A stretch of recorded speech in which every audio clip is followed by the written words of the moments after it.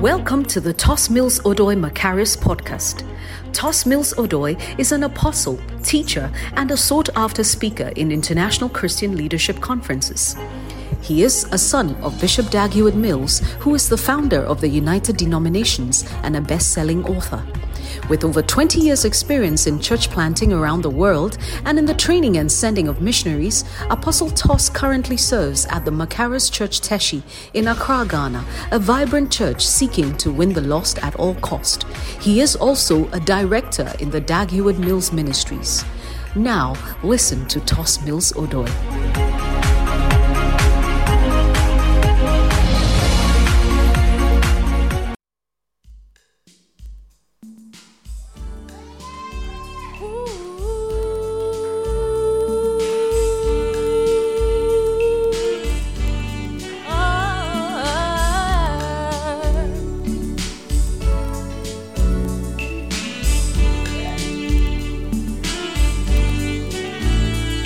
I don't know when I started liking you.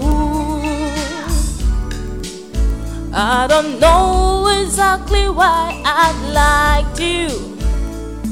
Don't know if it's right to like you so very much, my baby. I like you because of the way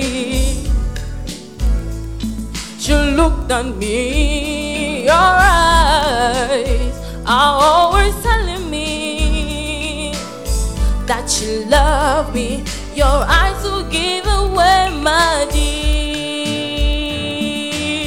Oh, yes. Together forever, liking you has brought me here, and now I am by your side forever.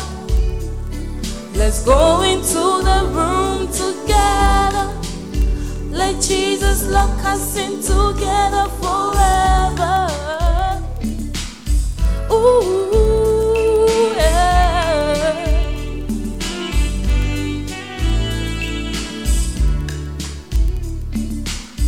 Jesus, I need your help. I don't know whether to say I like you. I don't know whether to say I love you. I want to tell the truth, something that's really, really from my heart. I enjoy your company, ooh yeah. I like your presence, baby, no way. You are somewhere else, catching glimpses of you makes me so, so happy. Oh, yes. Together forever, liking you has brought me here, and now I am by your side forever. Oh, let's go into the room together. Let Jesus lock us in together forever. Ooh.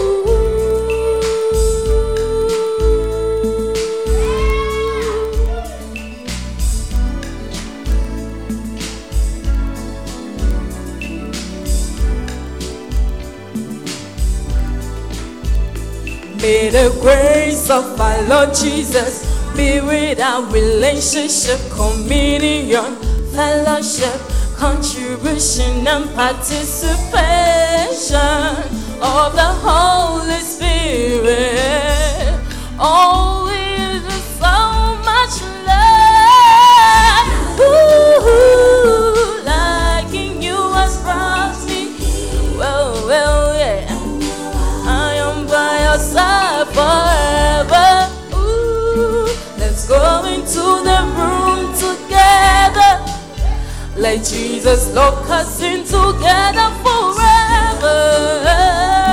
Liking you has brought me here, and now I am by your side forever. Let's go into the room.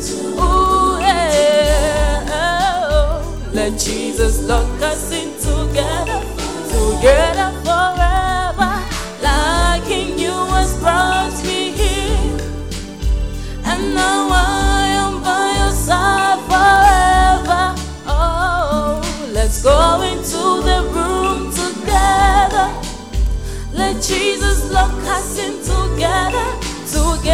forever. Like in you has brought me here. Well, yeah. And now I am by your side forever. Ooh, yeah. Together, let Jesus lock us in together forever. Like in you has brought, like in you has brought me here forever. Let's go into that room together. Let Jesus lock us in together forever. Like in you has brought, like in you has brought me here by your side forever. Ooh, together. Let Jesus lock us in together forever. Why don't you give Jesus a mighty, mighty, mighty clap as he's locking you together forever? Amen. Some of you are wishing this song was made before you got married. By your 10th wedding anniversary, your renewal of vows, we will sing it for you as a special live performance. Amen. Let us pray. Holy Spirit, we are so grateful that you've gathered us together in your presence. We pray that you will minister to us out of your presence so that we will be blessed. We pray for all of us here. Let your presence be with us. And those watching on the internet as well, Holy Spirit, let your presence and your angels be with us all wherever we are. Be glorified in our lives. Deliver us from all evil. In Jesus' name, amen. Put your hands together as you take your seats. After coming to this church for all these years, you should know you should take your seats after the prayer. Amen. Well, I've been sharing on those who are offended. I think all of us have been blessed, isn't it? How many of you have seen that you've made some changes to your life, especially to your reactions and your responses, and the way you react and the way you respond since you began to hear this message? If you can see that you are becoming better and wiser, give me a wave of your hand. And that now it's easier to identify offending experiences, and you become a bit more careful. Yes. You know, I think that this message is a message of great deliverance. You know, too many people end relationships, like not one person, several people have told me that if we had heard this message earlier, I would have been married by now. You broke up with somebody you didn't need to break up with. I mean, a good person who did. I met somebody divorcing her husband because he had gone to touch, not have sex with a girl, had gone to touch a girl that he shouldn't touch. So she had divorced her husband. I said, hey, people have 2 children with other women crying, they are still in their marriage, happily in their marriage. Yeah. You know, Jesus Christ said, Matthew 18:7, he said, woe unto the world, or death is coming to the world because of offenses. So you see, you should really understand the doctrine, the teaching of offenses. Because what Jesus was saying was, if you don't handle offenses well, it will lead to your death. And offenses do lead to death. It leads to the death of relationships. It leads to the death of finances. There are stages of offense. The first stage of offense is withdrawal. When you are offended with somebody, you withdraw from the person. You are close. You have planned to be together forever. You have prayed that Jesus should lock you in the please. Those of you when Those of you when the lion came, let us enter into the room together. They say, yeah. Then when they brought Jesus into the room, they said, You are praying that Jesus should lock you in together, and Jesus locked you in together. Then as you were in the room locked, you became offended with something. You say, you have now done prison break. You've broken the padlock, run out of the room. No. Was it your marriage will die because you couldn't handle offenses well? And if I say die, I don't mean sudden death though. Your marriage will start to die if you don't handle offenses well. When offenses come, you should understand it so that offenses will become like water off a duck's back. And I think that for many people now, that's what is happening. From the testimonies I'm hearing, it's like things you have reacted to. Now you take your time a bit, and then you see that it is not the way you thought it was. But when you react, you will still see that it is not the way you thought it was, but it would have been too late. So let us pray that God will deliver us from sinning in the midst of the offense. Because you should always remember that you can be offended, but sin not. Amen. Because the first stage of offense is withdrawal. The Bible says that the whole body fitly joins together, with each joint supplying what it should, builds up the whole body together. You see, so when you are in a relationship with anyone, the person brings some kind of supply to your life. It may even be advice. You know, the most precious thing you can get is advice.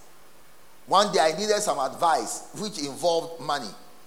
And when I was going to see Bishop, I said, look, Bishop can really give me good advice about this thing, but it involved money or expenditure. So before I went to see him, I prayed.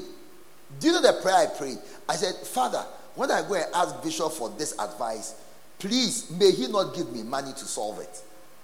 I pray that he shouldn't give me money, because if he gives him money, he has not solved the problem for me. Because when I encounter that problem again, am I going to ask him again for money? Or is he going to give me money again? So I pray that, Lord, let him show me how to solve it without money. Because if he gives me money, then the next time I encounter it, what will I do? I won't know how to solve it. And God answered my prayer. He didn't give me money. He just told me, do this. It is like this. Amen. But when you withdraw from the relationship, then that supply of advice, or when you alter the relationship, because you may not withdraw, but you've altered, or you've changed, or you've spoiled, or you've reduced the relationship from how it should be, where you can get advice. So maybe you just chat but without advice. But as for you chat and so get advice. Or you may chat and get a rebuke. But now, because you were offended when you were rebuked, so now you will now have a reduced supply. Because now these days I hear that when the people who drive Range Rovers go and buy fuel, they whisper to the fuel guy, give me 25 cents. I am just going here.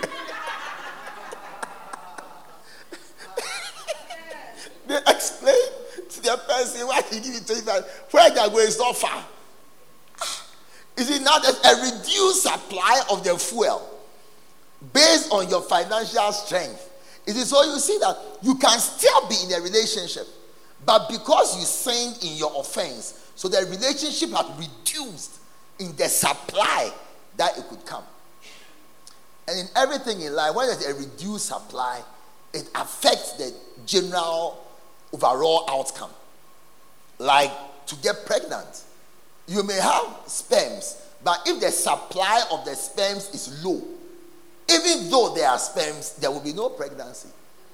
So you can have the relationship, but if the relationship has been reduced in what it can supply through offense, there will now be no benefit to the relationship. So that's why they be very careful about reacting wrongly when you are offended. Then the second stage of offense is resentment.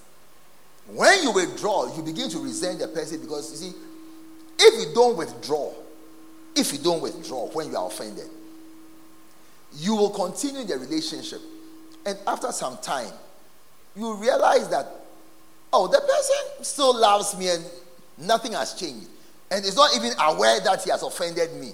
And then you say, there's really no problem, because offense is always an emotional reaction. Offense is your emotions reacting. Like the first thing, the first point about why you shouldn't be offended is that when you are offended, it reduces your beauty. By the rebuke, my beauty is turned into ashes. It is so your bad response to the offense is because you feel the person have made you look bad. But when you don't withdraw, in a few hours or days or weeks or months, the person will now give you makeup, nice clothes, and then you say, oh, I'm beautiful again. There's no problem. But when you withdraw, then you won't have the opportunity to receive supply that will prevent you from getting into resentment. And when you resent someone, then that's where the misbehavior starts. You need to be away from someone in order to misbehave. Like the prodigal son. As long as he was home, he couldn't misbehave. He needed to go away to misbehave. He needed to withdraw in order to misbehave. So he began to resent someone who loves you, who has no bad intentions for you. Because once you are away, then the thought starts. Then from resentment, you go to malice. Malice is a desire for something bad to happen to someone so that you can be happy. If you're a human being, have you seen that when somebody you don't like, something bad happens to the person, there's some sweet feeling? Or you people don't have that sweet feeling when it happens? Like when you see somebody who has made the economy very bad, you are hoping that like something bad, like you are waiting for bad news. There's some sweet feeling when somebody you don't like, something bad happens to the person. That's malice. Because when you are away from the person and you resent the person or you dislike the person, then the next of that you want to hear some bad news about the person, that he has broken up his relationship. You see that when somebody has bounced you before, and the person enters into a relationship, you are always hoping to hear that he has broken up the relationship. Or you are not like that. Or somebody who has swindled you, you are always wishing to hear that somebody has swindled the person too.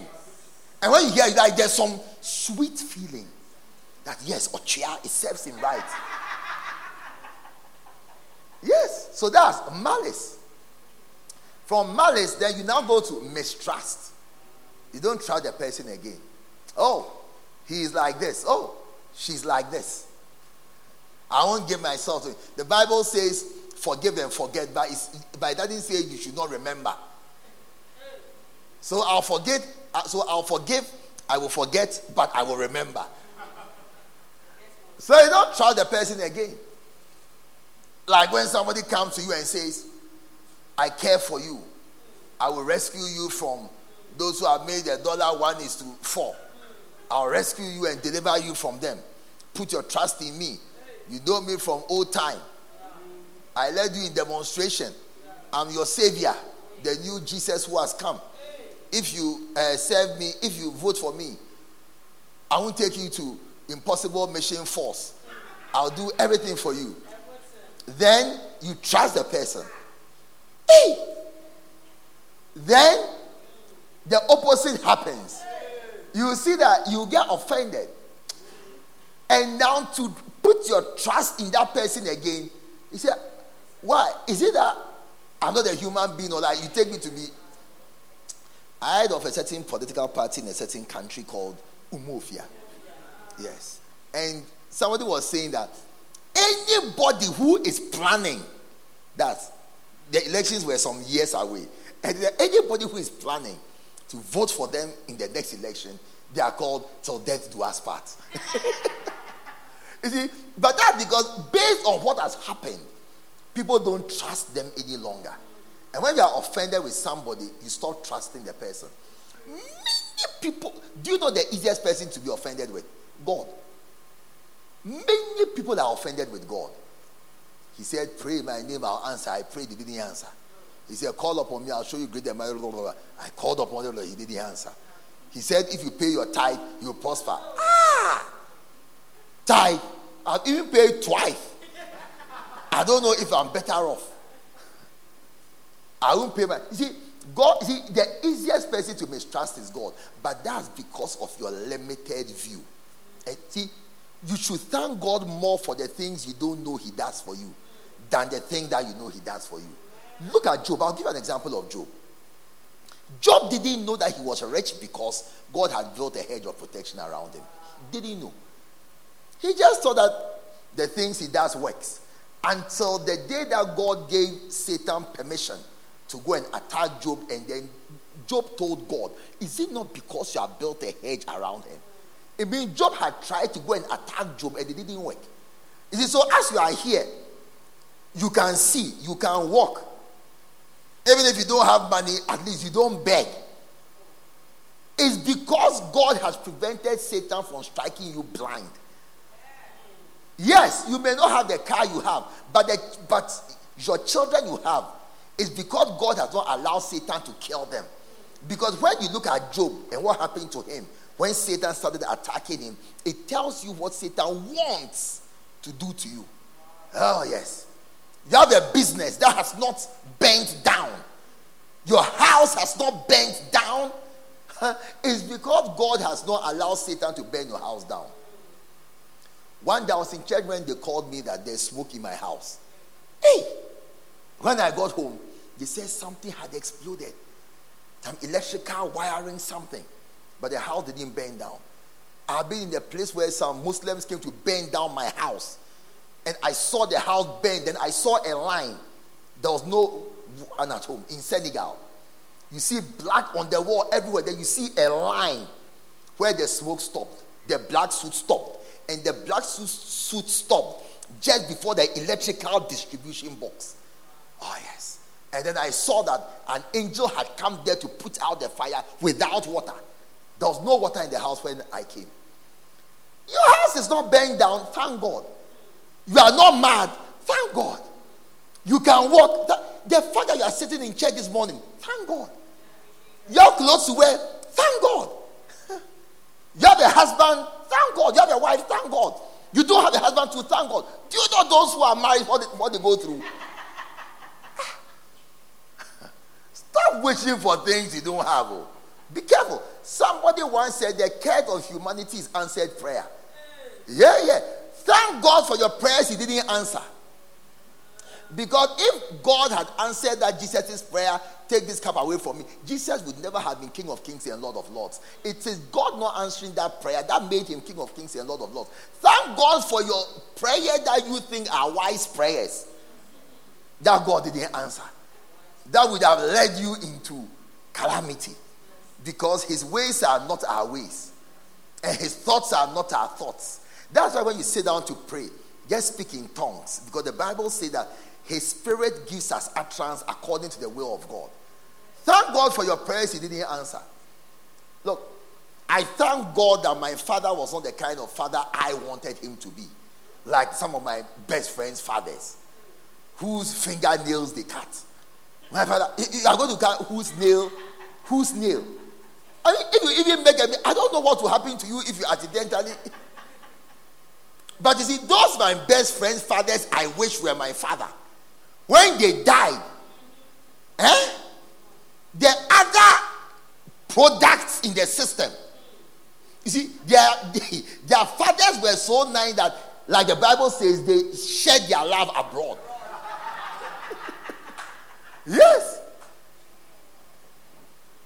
One day, a certain woman was quarreling with another woman, and another woman said, "Go and tell her that instead of quarreling with me, she should think about how she will fight for property for her children when her husband dies." Because she thought she was the only wife and her children were her husband's only children. As a guy, he was very loving. Yes. So pray and thank God. When you pray, just pray in tongues and commit your life to God. Then after mistrust, you get into revenge. Where you want to fight back. Then you get into church where you become disloyal. Then finally you become demonized. When like Judas, the Bible says that, and when Satan had entered into Judas, he went out. Whenever you end a relationship, it's because of the devil. I'm telling you the truth. The Bible says that these are they who separate themselves, sensual, not having the Spirit. When you have the Spirit of God, you stay. You don't fight, you don't quarrel. The Bible says that the wisdom that is from above is first peaceable, easy to be entreated. How come we cannot take advice easily? How come we cannot be rebuked? Even Jesus, when Pilate was questioning him, and he didn't want to answer, and Pilate stood up and said, I adjure thee by God. Jesus answered immediately. How come that you can't change your mind? Why is it that you are so strong? And I'm not talking about choleric strength. Some of the most stubborn, resistant, unyielding, unbending, unchangeable are phlegmatics. My wife is a phlegmatic. When we got married, one day I was playing with her. When you are married, you should play. You didn't hear this part. I said, when you are married, you should be able to play. Like your wife should be your playmate. Not only sex mate or mother of your children, it should be also somebody you play with. So one day I was playing with my wife, and I was pinching her. And I said, say Ajay, then I'll stop. And then I said, I'll kill this girl. I stop. It's I myself who stopped. Hey, it's like, you are hurting me. Just say Ajay, so I stop. It's like this Ajay you want to hear. I will deny you that, like, I'll die first. And then I said, look, I've involved myself in the foolish fight. Then I just stop. Hey, a choleric would just said, Ajay, then it ends. Phlegmatic. If this is what you do it. Hey, at the point, I said, why? Just say Ajay, so I stop that one too. Phlegmatics. You should fear them well. They'll be quiet. Anything you want to do it. But the danger is that strength to accommodate nonsense. When that strength also changes and says it is over, their ability to stay with nonsense and not change will be the same ability to leave and not come back. Choleric, you shout, then he'll change his mind. You shout, then he'll change his mind. Phlegmatics, they won't shout and they won't change their minds too. I'm telling you, I know them. I am married to one. Yes, I don't want another. Today we are looking at how to overcome offenses. And then next week, we'll look at how to prevent offenses. Then we'll enter the Christmas season. They are going to have a nice Christmas.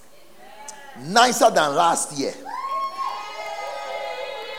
Yes. Nicer than last year. Last year we were happy, but this year we will even be happier. One day a prophet had a vision. In the vision he saw Satan was doing a sale. He was selling things to raise money for his campaigns and his projects. So Satan was doing discount sale because GRA had come to harass him seriously. So he was leaving Umofia. So he was doing discount sale. What was Satan selling? Satan was selling all his things that really don't work well. Lying. Satan was selling lying. Satan was selling adultery. Not adultery. Satan was selling alcoholism. Satan was selling drug abuse. Satan was selling fighting. Satan was selling so many things. But then the guy saw that there were two things that Satan had kept in his house that he hadn't brought out to sell. So he went to look and saw that these two things seemed very big. So he asked Satan, what are those two things and why are you not selling them? Satan said, oh, these are my two most effective weapons. And I'm not selling those ones at all. I get 100% results every time I use them. And the guy asked Satan, what are these two things? And Satan said, oh, it's offense and fornication. Satan said, any language the person is in, any culture, any race, anywhere, offense and fornication, 100% results. So those ones there, I don't sell them. I'm not selling them. Be careful of offense, because it seems to work every time. If you don't understand what it is you are dealing with, it will just pick you up and pick you off.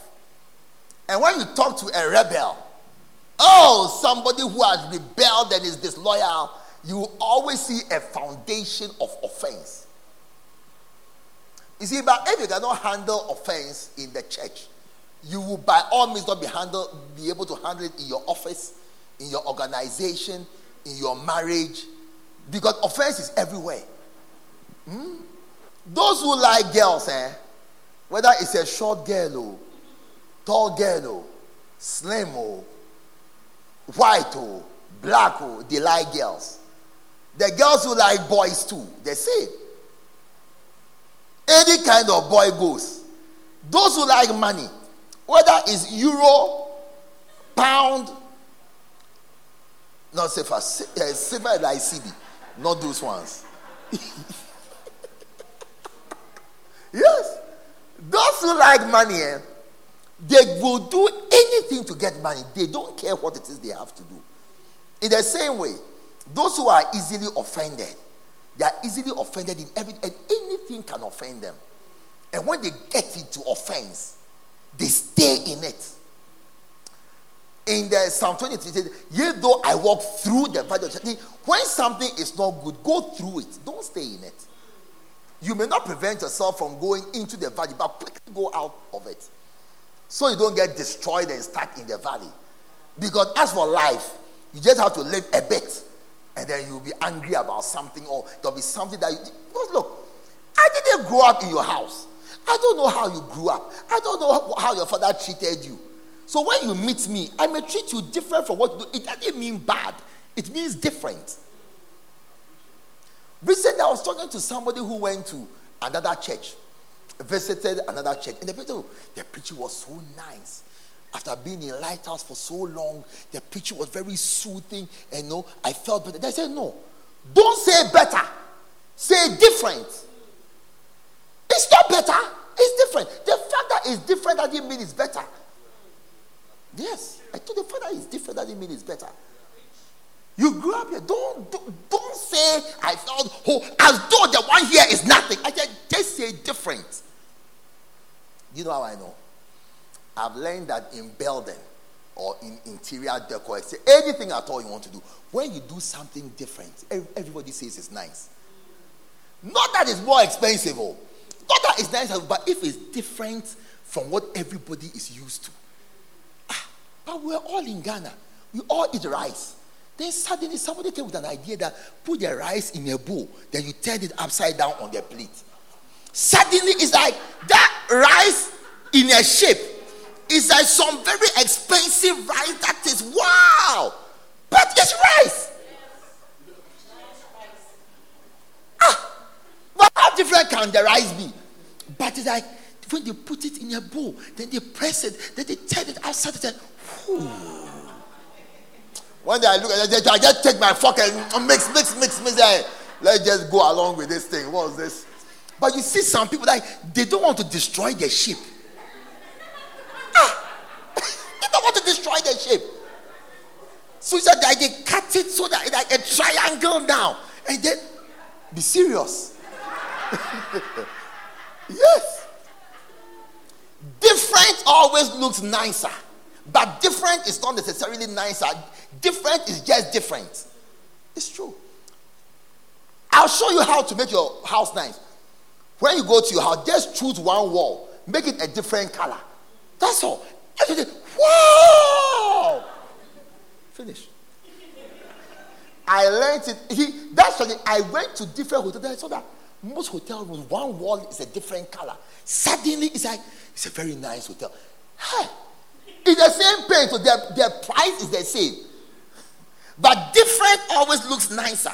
That's why if you're a woman, try to be doing different hairstyles, so that you always sort of look nice. But not every day ponytail. Your forehead too is the way it is. I have no apologies. It's God who made your forehead the way it is. Enjoy it. Yes. Do a ponytail. Then your husband will kiss your forehead and whoa. After that, then you cover it. It's true. And when you're at home, don't always wear the same clothes. Change what do they call that language? Yes. Sometimes wear white negligee and then don't always put the light off. Do something different. Go to light shop on Spintex Road. There are some lights. When you put it on, it's blue. You put it on again, it's yellow. You put it on again, it's a mixture of the. Go and buy some. It's just 30 Ghana cedis or 40 Ghana cedis. Sometimes your room is blue. Other times your room is warm. Other times your room is something. Then once in a while you put it dark. But not every day black. Why are you a demon or something that you dwell in darkness? Your room. Sometimes on a Saturday, rearrange the room. Remove the bed from here. Put it here. Remove the whatever. I don't know whatever it is in your room. I don't want to say, so you have all these things in your room. Think about your own room. Remove one from here. Put it here. Move the bed from here. Put it here. Something different. It will change your whole environment and help you to do better. You know, maybe the church you are coming from, the pastor that didn't talk to the members. Here we talk to the members properly. I was just asking somebody who came from honeymoon. I said, come and tell me what happened in the honeymoon. We don't just leave you to yourself. For the devil to be now talking. When Adam left Eve to herself, that's why we are here wearing clothes. So, we don't leave people to themselves again. We will influence you. Bible says in Jeremiah 3:15, I will give you pastors after my own heart who will feed you with knowledge. It is my job to sit down with you and talk to you. That's the job that God has given to me. It's true. God just send me pictures from the honeymoon to see the kind of dressing you are wearing. One day I saw somebody dressing on a honeymoon. I said, are you going to preach or what? Are you on your way to go and preach? Because the dress you are wearing, a lady pastor can wear it to go and preach nicely. You cannot wear that on a honeymoon. When you send me appropriate honeymoon pictures, I must delete it. If it's a good picture, I must delete it within 5 seconds. But if you have a honeymoon and your pictures are still on my phone after months, all the pictures are bad. You didn't do the honeymoon well. So maybe I'm different from your pastor. It doesn't mean your other pastor is better. I saw some guy, he came to church. I said, oh, so how are you? How is your weather? Then he came the next time. How are you? How is your church? He came the next. How are you? One day he got angry. Why is he talking to me all the time? I said, leave the church. Here we will talk to you all the time. Yes. To know you and know whether you are an orangu or not. Yes. Whether you are correct or not. Then I can't you marry someone from here. You must. The Bible says the shepherd is the door to the sheep. I am the shepherd. I am the door. If you don't go through me, you can't go to the sheep. You have some skeletons in your cupboard. When I was preaching, you saw that. No. This guy, he knows a lot of things. If I get close to him, he may soon start suspecting that there's some skeleton in my cupboard and something. So, especially those who look very dignified. Jesus Christ said they have a cloak for their sins. Their cloak is their dignified look. When you go inside, he said, you can't do this. I remember when we got married. After some weeks, I don't know what my wife went to do. But after some weeks, she asked me a question one day after something. She said, so is this what people do? And then they come to church and look normal. I said, cry your own cry, If you have got to do something that is not normal, please see to it yourself. Yes. But I'm sharing with you in a few minutes. We have a beautiful festival of 9 lessons and carols. Yes. On Tuesday, the 22nd of December here. So it's a family event. So invite your whole family, everybody you love. If you don't love somebody, then don't invite the person. But if you love somebody, invite the person. John 16:1. Jesus said, "These things have I spoken unto you, that you should not be offended." In other versions of the Bible, it says, "These things have I spoken to you, so that you don't fall away." You see, offense can make you fall away. But try not to fall. Let there be nothing that makes you fall away. You see, in life, let's take a car. The stronger the car, when it falls into a pothole, it doesn't affect the car. But one day I was driving somebody's, what was that car? Picanto. In front of GBC, there was a little rock on the road. I didn't see it. Pow, pow, pow! The tire burst. I'm telling you. The tire exploded. Because the car is not a strong car. So, see, but that same rock, you'll be driving a Nissan Patrol, you will feel it. You will just say, oh, and then you are gone.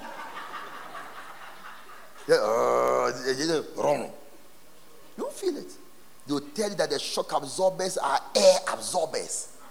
I mean, they'll give you all kinds of things that when it drives on a rock, the suspension accommodates the hey. You see, the stronger you are, when you go through offense, it doesn't even affect you. You won't even notice it. But the weaker you are, the more reactive you are. So mature in your spirituality. You see, and there be somebody that when offense comes, is that you are wearing a bulletproof and bam, the bullet doesn't enter. Because as for the bullet, it will come. If it doesn't come, it means you are either new or you are pretending. Yes. As those who are married. If you reach out, ask somebody who has been married for a few weeks, have you ever had to have my friend? She just say, yes. Like the way she emphasized the yes, I even felt it was 2 years. Then those who have been married for 5 and 6 and 7 years, what should they say? They've been married for a few. Say, has your husband ever offended you before? Yes. Hey, just say, oh yes. Yes. Hey, we beg you.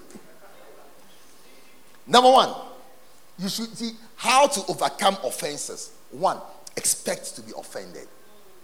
Expect it so that when it comes, you won't be too affected by it. If you are going to join this church, and if you are going to be part of this church for a long time, I want to give you some advice. Please, for your own spiritual health, plan for the day I will offend you. For your spiritual what? Health. Plan for it. I know you are so happy to see me, and as I read, wow, never man speak like this before. Blessed be the paps that gave thee sack, and the womb that bare thee. You are even thinking in King James language. Blessed be the paps that gave thee sack, and the womb that bare thee. Your mother is favored among women. Because you are new in this church.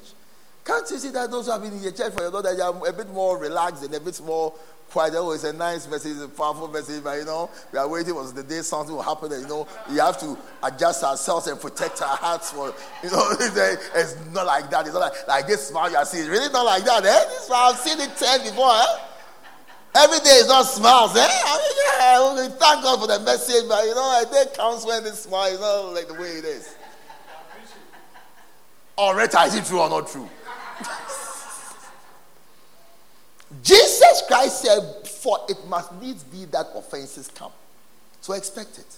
So that the day it comes, you are prepared for it. The Bible says that the wise man, he sees the evil ahead. He sees evil coming. And I'm saying that if you are going to survive in marriage, see offense coming. You see, I realized after a while,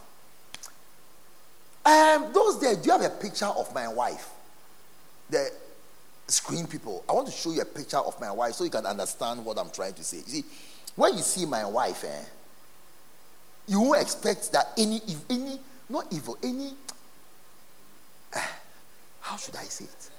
Anything that saddens can come from her. Like when you see her picture, it's like if the Holy Spirit is not there, she can replace him well.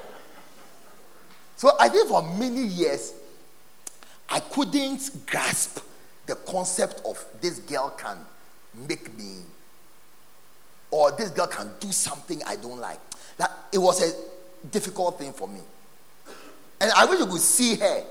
If you saw her, you know I'm not exaggerating. Everybody who meets my wife says I fell in love with her at first sight. Everybody I know, when they meet my wife, hey, smile. One person, when I came to church, I saw her preaching. And I said, I'll go into ministry. Oh, yes, that is my wife. So I think it took me many years. So I kept on getting offended. God, I could not grasp the truth that she's a human being. So it was difficult. Until one day I said, no, she's like the rest of us. She's mortal. So I began to expect offense. And when I began to expect offense in marriage, it took the ability to react badly to offense away. Because when they come, I just say, here we go again. And then I just continue moving on. As though nothing has happened. But before I began to expect offense, I was already reactive. It's like, why? But when I began to say that, look, this person will offend me, I suddenly became my marriage suddenly became very peaceful. Because when it comes, I say, that's how it is. You see, especially if you've been married for a long time, you see that when you expect good, then evil comes. Like you expect that, after doing such a nice thing for her, by all means, something good. When you mature, you will see that good thing you did or are doing or are planning is your next problem in marriage. I saw a husband. Please, it wasn't me. I saw a husband. He was taking his wife on a vacation. Can you believe that? The vacation brought the quarrel. International vacation. The quarrel came because of the vacation. You can't figure when I heard that. But she actually even came to tell me that, Apostle, I've misbehaved. I said, what have you done? When I heard it, I was just looking at her. Then I told her, I can promise you that if it wasn't for me, that your husband knows that I will not agree, he would have cancelled the vacation. I told her that if it was not for me, that when your husband tells me I've cancelled the vacation, I'll say no. He would have cancelled the vacation. And when I asked the husband told me that I said I'll cancel the vacation. But when I thought about you, I knew you won't agree, so I didn't say anything. Yeah. When you get married for a while, you expect that good things. Out of the eater comes the sweet. Like the good you are doing is what will bring you evil. And when you expect it, suddenly you are expecting evil. So when it comes, you have your bulletproof vest and your helmet, goggles, everything. It will come. But when it comes, you are ready. So you just sail through it as though there's no problem. So that's the first thing I'm saying. As you are starting your new job, so happy. Apostle, I want to thank God for the new job. It's just a matter of... And that's why when you... I don't know if it's true, but I hear Church of Pentecost, you can never become a full-time pastor if you've not worked in the world for a long time. Yeah, you have to have worked as a secular whatever for many years before you can become a full-time pastor. They are tired of nonsense. People who have never worked before and who come in to work in the church demanding things and comparing the church, the world, where what they are even asking for from the church because they think it's the world, it doesn't exist in the world. But they don't know that. They don't know that in every job, they promise you things they don't fulfill. I even hear some government agencies in a certain country called Umofia, where they don't pay SNIT, or their government don't pay SNIT for their workers. In Umofia. Yet, you see people who come and work for the church and think that automatically SNIT is paid. They don't even know what's going on in real life. A few days ago, I was with a brother who is on leave. He has applied for leave. They have given him leave. Then he's there when his boss calls him. Tomorrow, come to work here. During their leave, the boss says, not even cancel your leave. The leave is a theoretical word. But when you've never worked in the world and this happens in the church, then you now say, oh, the church, they are uncaring. The church, they don't care. And then they break their agreement. It's because you are an ignoramus and you don't even know what happens in the world. You don't. I don't want anybody to get into trouble. Everybody who works anywhere, are there not things they promised you when you went for the job interview and they gave you your offer letter? They listed the things and there'll be year on year increment of 12.5% on your gross salary, and then you'll be given accommodation allowance which is commensurate to your and then your bonus and the provident fund which all staff contribute will be calculated at an annual rate. If you don't even understand the word we're writing on the offer letter, when you started, you yourself saw that they said it. But as you look at it, they say, look, let me just continue working like that. But when you don't know, you come into the church, then you expect that the world will be given to you on a silver platter. The church is not the devil who offers the world to people. Number 2. So the first one is expect to be offended. Number 2, beautiful second point, expect to be offended by a close person. Not just anyone, a close person. And the closer the person, the more the person is likely to offend you. That's why spouses are the most offended with each other. And that are those who are close to me in the church. They offend me more and I offend them more. Why are you laughing? Psalm 41 verse 9. Yea! My own familiar friend, in whom I trusted, who did eat of my bread, has lifted up his heel against me. Not anyone, the one I was eating from the bowl with. Is the one who did eat of my bread means I was a blessing to him. I traveled with him around the world. I ate with him at the same table. I paid for his honeymoon. Bought him cars. He ate of my bread. Like he benefited from my provision. So, you see, sometimes it looks like those who a lot of things are down for, they rather become orangus and disloyal people. Like Bishop said, it looks like you can never become Judas if you are not close. Yeah, you can never become. But Judas needs to be close in order to betray. In order to even have enough information to betray Christ, you need to be close. Things were done for you. You ate of the bread. When you were happy, driving cars, your cars was being changed. You were driving Mercedes Benz. That even the founder that didn't drive, said, oh wow, this is the best organization, and Bishop Dag Heward-Mills has one of the most brilliant minds on earth. I've never met a wiser person than Bishop Dag Heward-Mills till offense came. Then suddenly you forgot about your honeymoon that was paid for, forgot about money that was given to you, car, travel around the world. When you are close, be careful. Friday, I was offended deeply. If as I was in the offense, then I heard the voice of God. It's time for you to now practice. No, I was like, have you seen that offense where you want to hurt?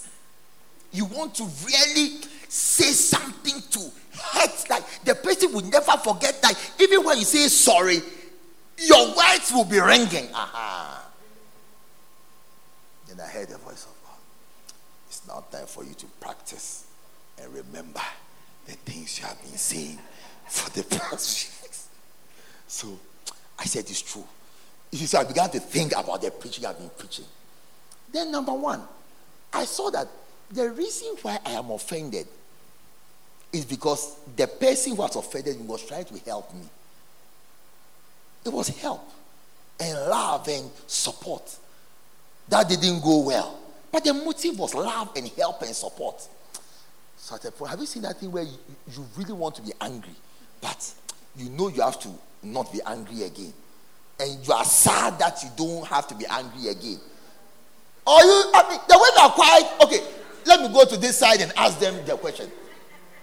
Have you ever been angry with somebody and you want to be angry with somebody, but suddenly you feel there's no reason to be angry with the person, but you really want to continue to be angry? That's where I got to.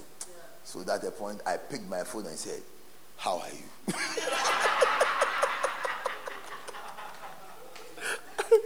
Yeah. You will be offended. So look at the close people around you. That is where the offense will come from. Who can betray Jesus apart from his close person, Peter? Who can? Peter was the one Jesus said, I give you the keys of heaven. You are the rock on which I'll build my church. Peter was Jesus' assistant. If Jesus ever had an assistant on earth, it was Peter. Yet, it's Peter who will betray him. So, before I continue, everybody, I'm giving you 10 seconds. Think of the close people in your life.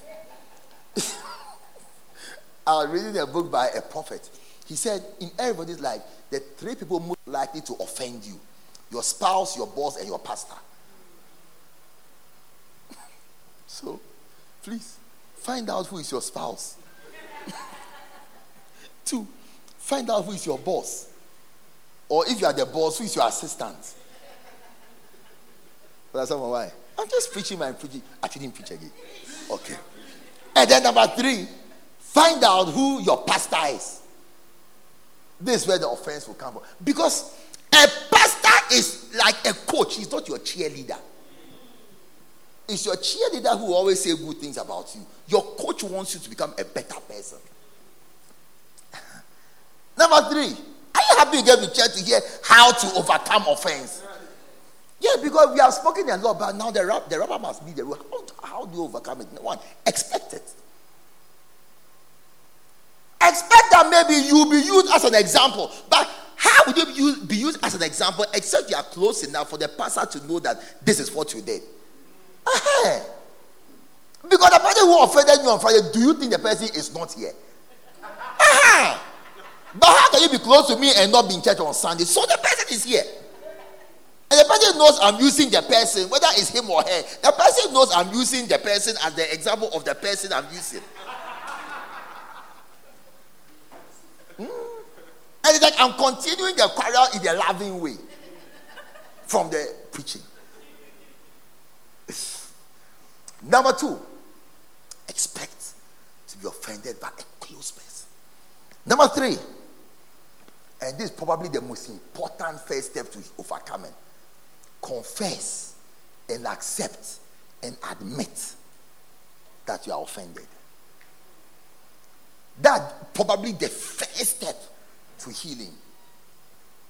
To say that, brother, Charlie, I'm offended by this thing.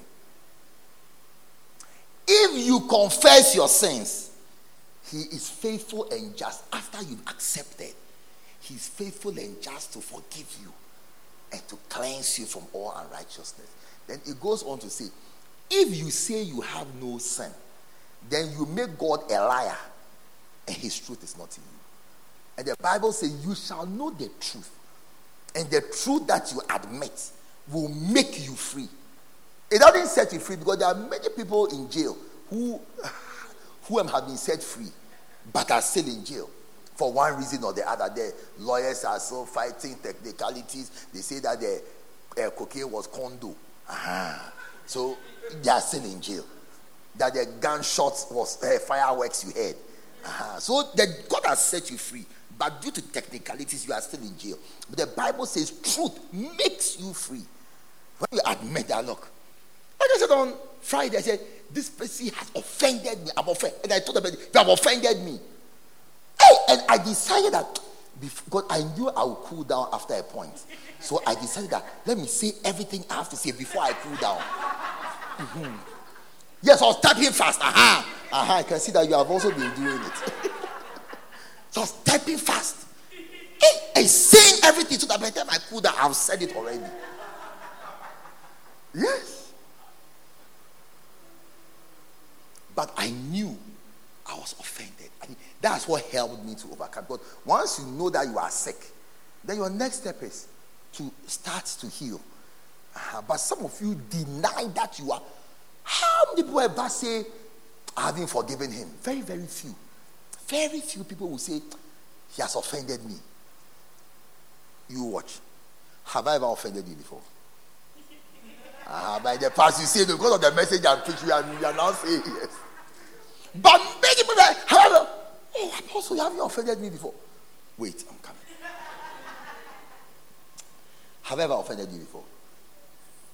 Now, you people actually have preached this first. I have asked you first before saying my point.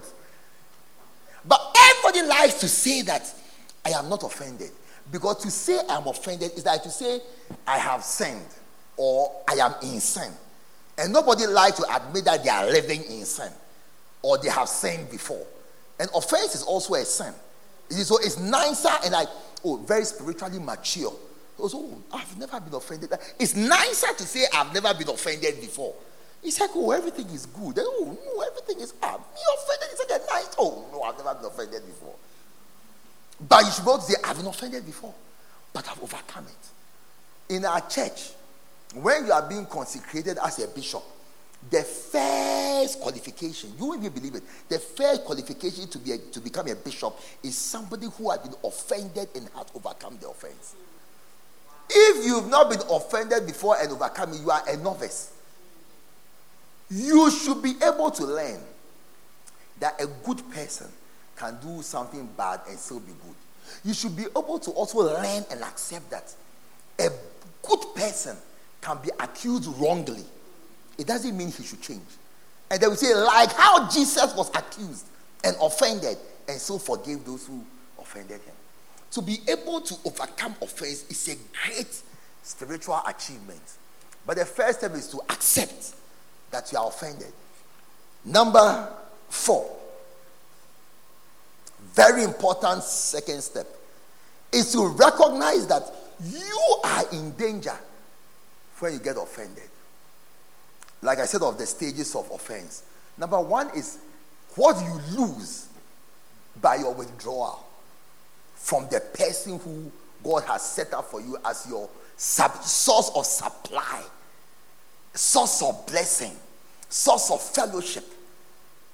I like using Renee as an example. Maybe one day I should read the text he sent to me. But I think they don't understand.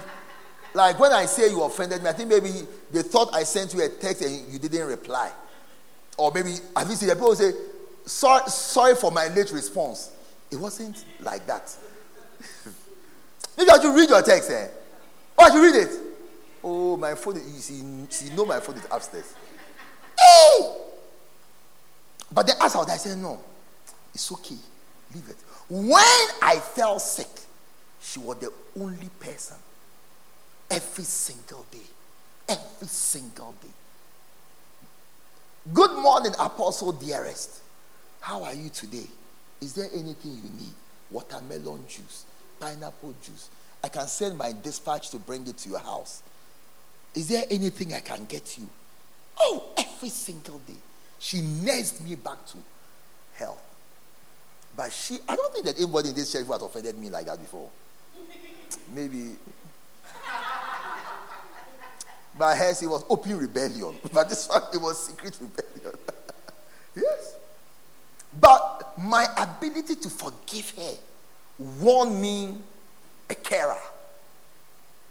When you get offended, you are in danger, not the person who offended you.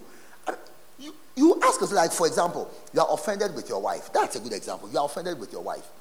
You are angry with her. She did this. It's true. Now you've not had sex with her for 3 weeks because you are angry with her genuinely about something wrong she genuinely did. And because you are a human being, and because you've been married for some years, you are used to sex and you are used to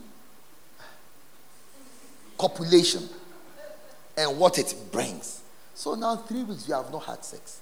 Now look at the feeling, the illicit feelings you are developing. You are in danger of adultery and the problems it brings. Not your wife who offended you. Not your wife who offended you. 2 Corinthians 2:10-11. To whom ye forgave anything, I also forgave it. For if I forgave anything, to whom I forgave it, for your sakes I forgave it in the for your sakes I forgave. For your sakes forgave I it the person of Christ. Look at the reason why Paul forgave, and let it be your reason for forgiving as well.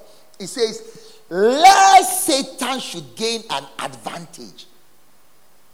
Lest Satan should gain an advantage. That's the reason why we forgive. So that Satan doesn't take advantage of the offense. Because we are not ignorant of how he works. He looks for offended people. He looks for hurt people. The Bible says, like a roaring lion, he goes around seeking whom he may devour.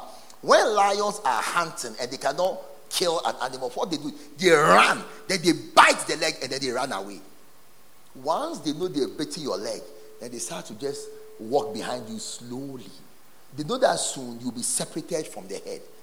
Because the head has to be, or the head is afraid of them. So they are walking at a certain pace. The one who is hurt cannot walk as fast as the rest. And soon will be left behind. And then they'll just finish it off. Lest Satan should gain an advantage over us. When we live in offense. For we are not ignorant of his devices. So Satan intentionally causes us to live in offense. And when you see an unforgiving person,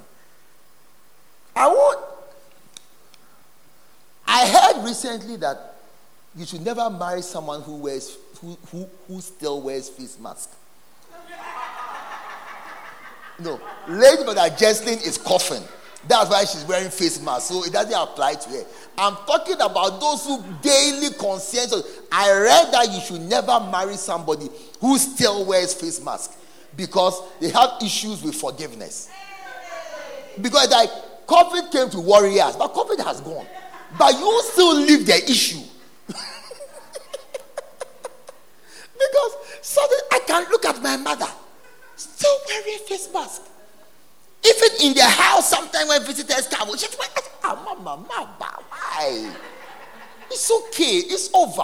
COVID has gone to where it came from. She said, Daddy, which means no. We must still be on it. Hey. God, women. I hear you should never marry somebody. I don't know if it's true, but I'm telling you something I heard, that somebody who still wears face mask, the person had issues with forgiveness. Like letting issues go. If you have problems with forgiveness, you will never be happy in marriage. Because marriage is marriage is 80% nonsense from your spouse. I'm telling you the truth. 80% nonsense. Both from the husband and from the wife. If the husband is not bringing nonsense, the wife is the one bringing nonsense. But you need to let it go. Nonsense is part of marriage. It makes marriage nicer. Number 6, decide never to revenge or pay back. Let the issues go. Always have a sweet spirit. Be a nice person. When I was sick, one of the medical students told me, he said, there's a saying that a happy man is a healthy man. But at the point I became depressed. So I was telling Bishop, that I've forgotten the feeling of how it is like to be well. And then he told me, be careful of depression. He said, fight depression with all your heart. Because the sickness you have, one of the side effects is depression. And depression is an evil spirit. It's a demon. Fight it. They have decided to look for happiness. Then that's when the medical student told me that a happy man is a healthy man. Those of you who always find a reason to be sad. The economy, what will you do about it? The dollar is 1 to 15. What will you do? Now, you go and pray that it should go back to 6. How will you go about it? Be happy in it. You cannot eat cornflakes, eat awusa cocoa. After all, when it enters your stomach, you don't know. How many of you can feel the food in your stomach? If it's whether it's awusa cocoa or sausage or cornflakes or eba or tozafi, once it leaves your tongue, it doesn't matter again. So stop crying. Just adjust your life.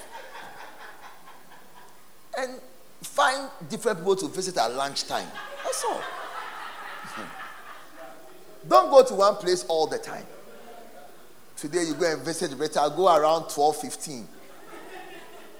Next day you visit Jesslyn, go around 12:15. Say that, I was passing by and I just said to say hello. Next you go to Pastor Samuel. You say, where are you? Say, whatever. I say, I want to come and see you about something. And then find something to say. That when I woke up this morning, I was feeling something around 12:15. Always visit around 12:15. Find different people to visit around 12:15. You won't feel the economy much. But choose wisely. Before you now go and buy lunch for somebody you didn't plan. Choose wisely. Decide never to revenge. Because listen to me. You people, you like laughing too much. Listen to me. Because you see, when you are offended, you want to punish the person who offended you. That's why sometimes in marriage, when people are quarreling, they don't like to do the nice thing they used to do. One husband said, I can feel it when my wife is not happy with me by the food. By the food. You can see, he said you can see that like when they serve him, there's no love in the food.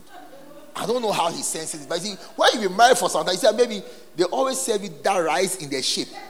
This time they just put the rice in the plate and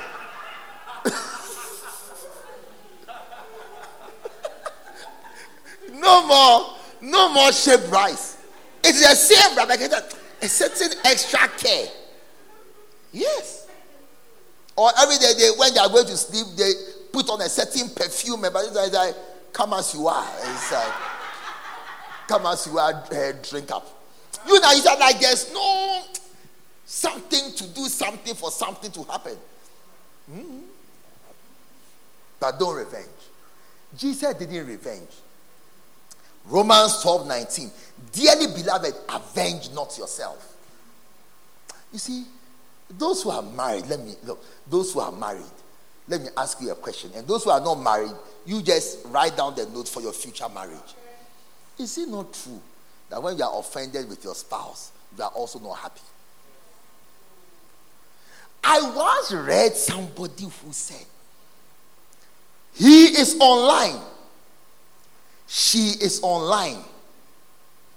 Nobody is chatting with the other one because pride is also online. Wife is in the house, wants to talk to her husband. Husband is in the house, wants to talk to his wife. But there's silence in the house because pride is also in the house. You won't believe it. When I was one day, 2 pastors under me were quarreling. Husband and wife. And they were living in a 1-bedroom household. 1-bedroom house, and they were quarreling. So this one was reporting to me. Husband was reporting the wife to me. She's doing this. Wife was also reporting at the same time. So at the point I asked the husband, so where are you now? He said, I'm lying on the bed and texting you something. I'm lying on the bed. Then I asked the wife, where are you now? She said, I'm sitting in the chair texting you something. So where's your husband? Is he in the room? Yes. Why? Where are you in the room? Yes. I said, okay. This is what you are going to do. Wife, get up. Go and lie upon thy husband. That's how you see me, the counseling that I do, I don't talk a lot. It's only do this. I usually have 3 steps. If you are physically with me, I say, lie down. Hey, you come and lie on her now. And then start kissing. That's how I solve my problems. This type of 3 hour, I usually solve my problem 2 minutes. Because the foundation for most problems is just pride. And who should take the first step? That's all. That's all. Who should take the first step? That is the whole problem. Who should back down first? Husband wants to kiss, but who will go and initiate the kiss? Like, the person who initiates has lost the battle. Is it true or not true? So yeah, that's how I saw my brother. Say that, wife, come, go and climb on him and kiss him. Husband, put your hand around him. Put your hand around her. Start rubbing her. Electricity will start going like that. The problem just goes. We shock the problem out of the marriage. But as she's sitting on him and kissing him, God takes over from that point. Biology now solves the rest of the problems. So that's what the Bible says. Avenge not yourself. Number 6. Forgive quickly. Oh, forgive quickly. I'll show. One day I saw something. I saw that in marriage, the husband and the wife, they are all going in one line. You unless you are planning to divorce, but as you are going in one line together. When you quarrel, it's like then you move to one side, but you are still continuing. At a point, you will come back together, but you would have lost that time you went away from each other, and it will never return again. So there's no point in continuing the quarrel because you will come back together. So why lose 3 weeks of your marriage? Why lose? When my father died, one of the things I learned from my father was it is very dangerous to be too strong in anything. In anything at all. It's not good to be very strong, like you are right, so you are pressing your rightness. It's not a good thing. I learned that it's better to be soft and gentle. With a sweet spirit, always let the issue go. It's okay, let it go, it's okay. Look, you'll be surprised that one day even your children can offend you. Yes, let it go. You know something I saw that way? I saw that most of the things that offend us are not important things. I'll show you. Ask yourself, what has offended you? You came home, you said you want to have sex. Your wife said, tomorrow. What about the 28 years before you got married? When you haven't said, hey, just 7 hours you wait. So you listen to this. The 7 hours they said wait. So you are prepared to do the next 3 weeks. Are you wise? No, you ask yourself. You say, I want to have sex. What's up? Then he says, oh, I'm tired in the morning. This in the morning is 7 hours. So you are so angry that you've decided that for the next 3 weeks, you won't have sex. No, you ask yourself, like as I've asked you this, you answer for yourself. Because of 7 hours wait, you've lost 1 month. Because pride is online, fully everywhere you go. Learn to forgive quickly. Let the issue go. Because at the end of the day, you are also not happy. Look at Jesus. His assistant denied him. 3 days later, he said, tell my disciples and Peter, because Peter may not have come. They tell Peter in particular that he should come. I want to have a meeting with him. Jesus forgave immediately. Why can't you? Look, the more godly you are, the easier it is for you to forgive. Because like Jesus, you even think, look, he knows not what he does. He doesn't know the effect of what he's doing on me.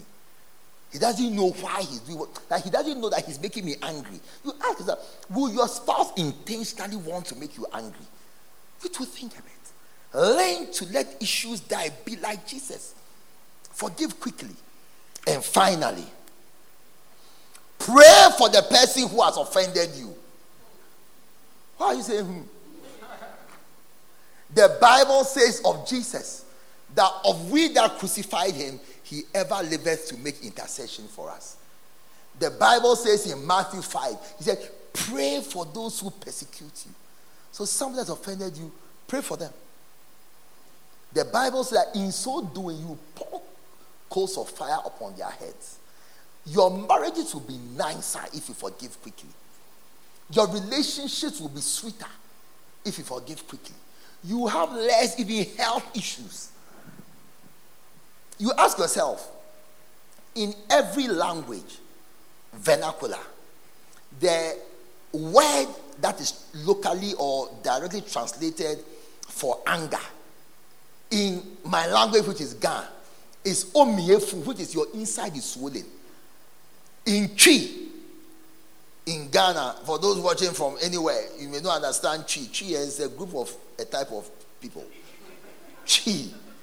They say, Mibu Efu, which is my chest has swollen. In Ewe, it's my chest has swollen. Hausa, my chest has swollen. In many languages, people who didn't know science and medicine, they sort of knew that anger leads to hypertension. Quick temper. People who die from hypertension, it is from they getting angry and then the blood pressure spikes and then they die from anger. That's why the Bible says that it is the fool who takes anger into his bosom. It says anger rests, anger lives, anger inhabits the bosom of fools. You don't know what anger does to you. Learn to forgive quickly and be happy, walk in good health. Enjoy the goodness of the Lord. Release offenses. It doesn't matter. You ask, what do you have? My wife said you have something. I said, for your first, I don't know how many years before you broke your virginity. Is it comparable to the 7 hours they said you should wait? Are you so uncontrolled? You know, I learned that the hard way. When we got married, I was trying to be a good husband. And so one day I asked my wife that, would you like to have sex? Then she answered truthfully and said no. I got angry. So the sex didn't come on. Weeks, no sex. So when the problem was resolved, she said, but you asked me a question. Do you want to have sex? And I answered truthfully, no. We had come home from church and I'm tired. Then I saw that, no, she's right. Then she said, if you want to have sex, we will have sex. But you asked me, do you? From that, they haven't asked that question again. 17 years or something. I haven't asked that question. I've seen that. Don't ask a question that the answer you don't want. She said, if you say you want to have sex, we will have sex. But you ask me a question. Do you want to have sex? And that's how it's no. You are angry with me for speaking. How can it be? From that day, 17 years ago, I know because of the room it happened that it was 17 years ago. Hey, from that day, I've learned to be careful about the questions I ask. Yes. No, but you too, if I ask you, do you want to go to, shouldn't you by revelation know that it's another way of saying the same thing? Learn to forgive quickly and you have a happy life. Let's stand to our feet. I see you overcoming offenses by these steps. And I see you becoming happier and more relaxed in life. What is it that has offended you? You will see that it's not really important. You will say it's not really important. I want you to just place your hand on your heart and pray. And say, Lord, heal me. Because, you may actually be in a bad place this morning because of past offenses and how you've not really overcome them. Pray that, Lord, may Satan not gain an advantage over me. Heal me this morning. Set me free this morning. Let Satan, specifically say, Lord, let Satan not gain advantage over me. Let Satan not win in my life because of offense. Oh, ask the Lord to blow offense out of your heart. In the name of Jesus. Marashuke papulabasa. Lakushe anderele basume kahalabasume. Holy Spirit, take control. Holy Spirit, I pray for everyone with their hand on their hearts, asking you for the power to heal from hurts and the power to deliver from hurts, Lord. Save us from ourselves. Save us from Satan. In the mighty name of Jesus. I thank you that this morning is a morning of healing and deliverance. In Jesus' name. Amen. And with every head bowed and with every eye closed, maybe you are here and you would want to rededicate your life to God. Maybe you were close to God, but you've gone away from God and you want to restart a relationship with Him again. If you are here like that, please come to the front and I'll pray with you. If you are here, you'd like to rededicate your life to God, I want you to come to the front. I'll share a word of prayer with you and we'll have communion and then go home. Is there anyone here like that? Lord, we thank you for the free gift of life which you give us through Jesus Christ our Lord. Amen.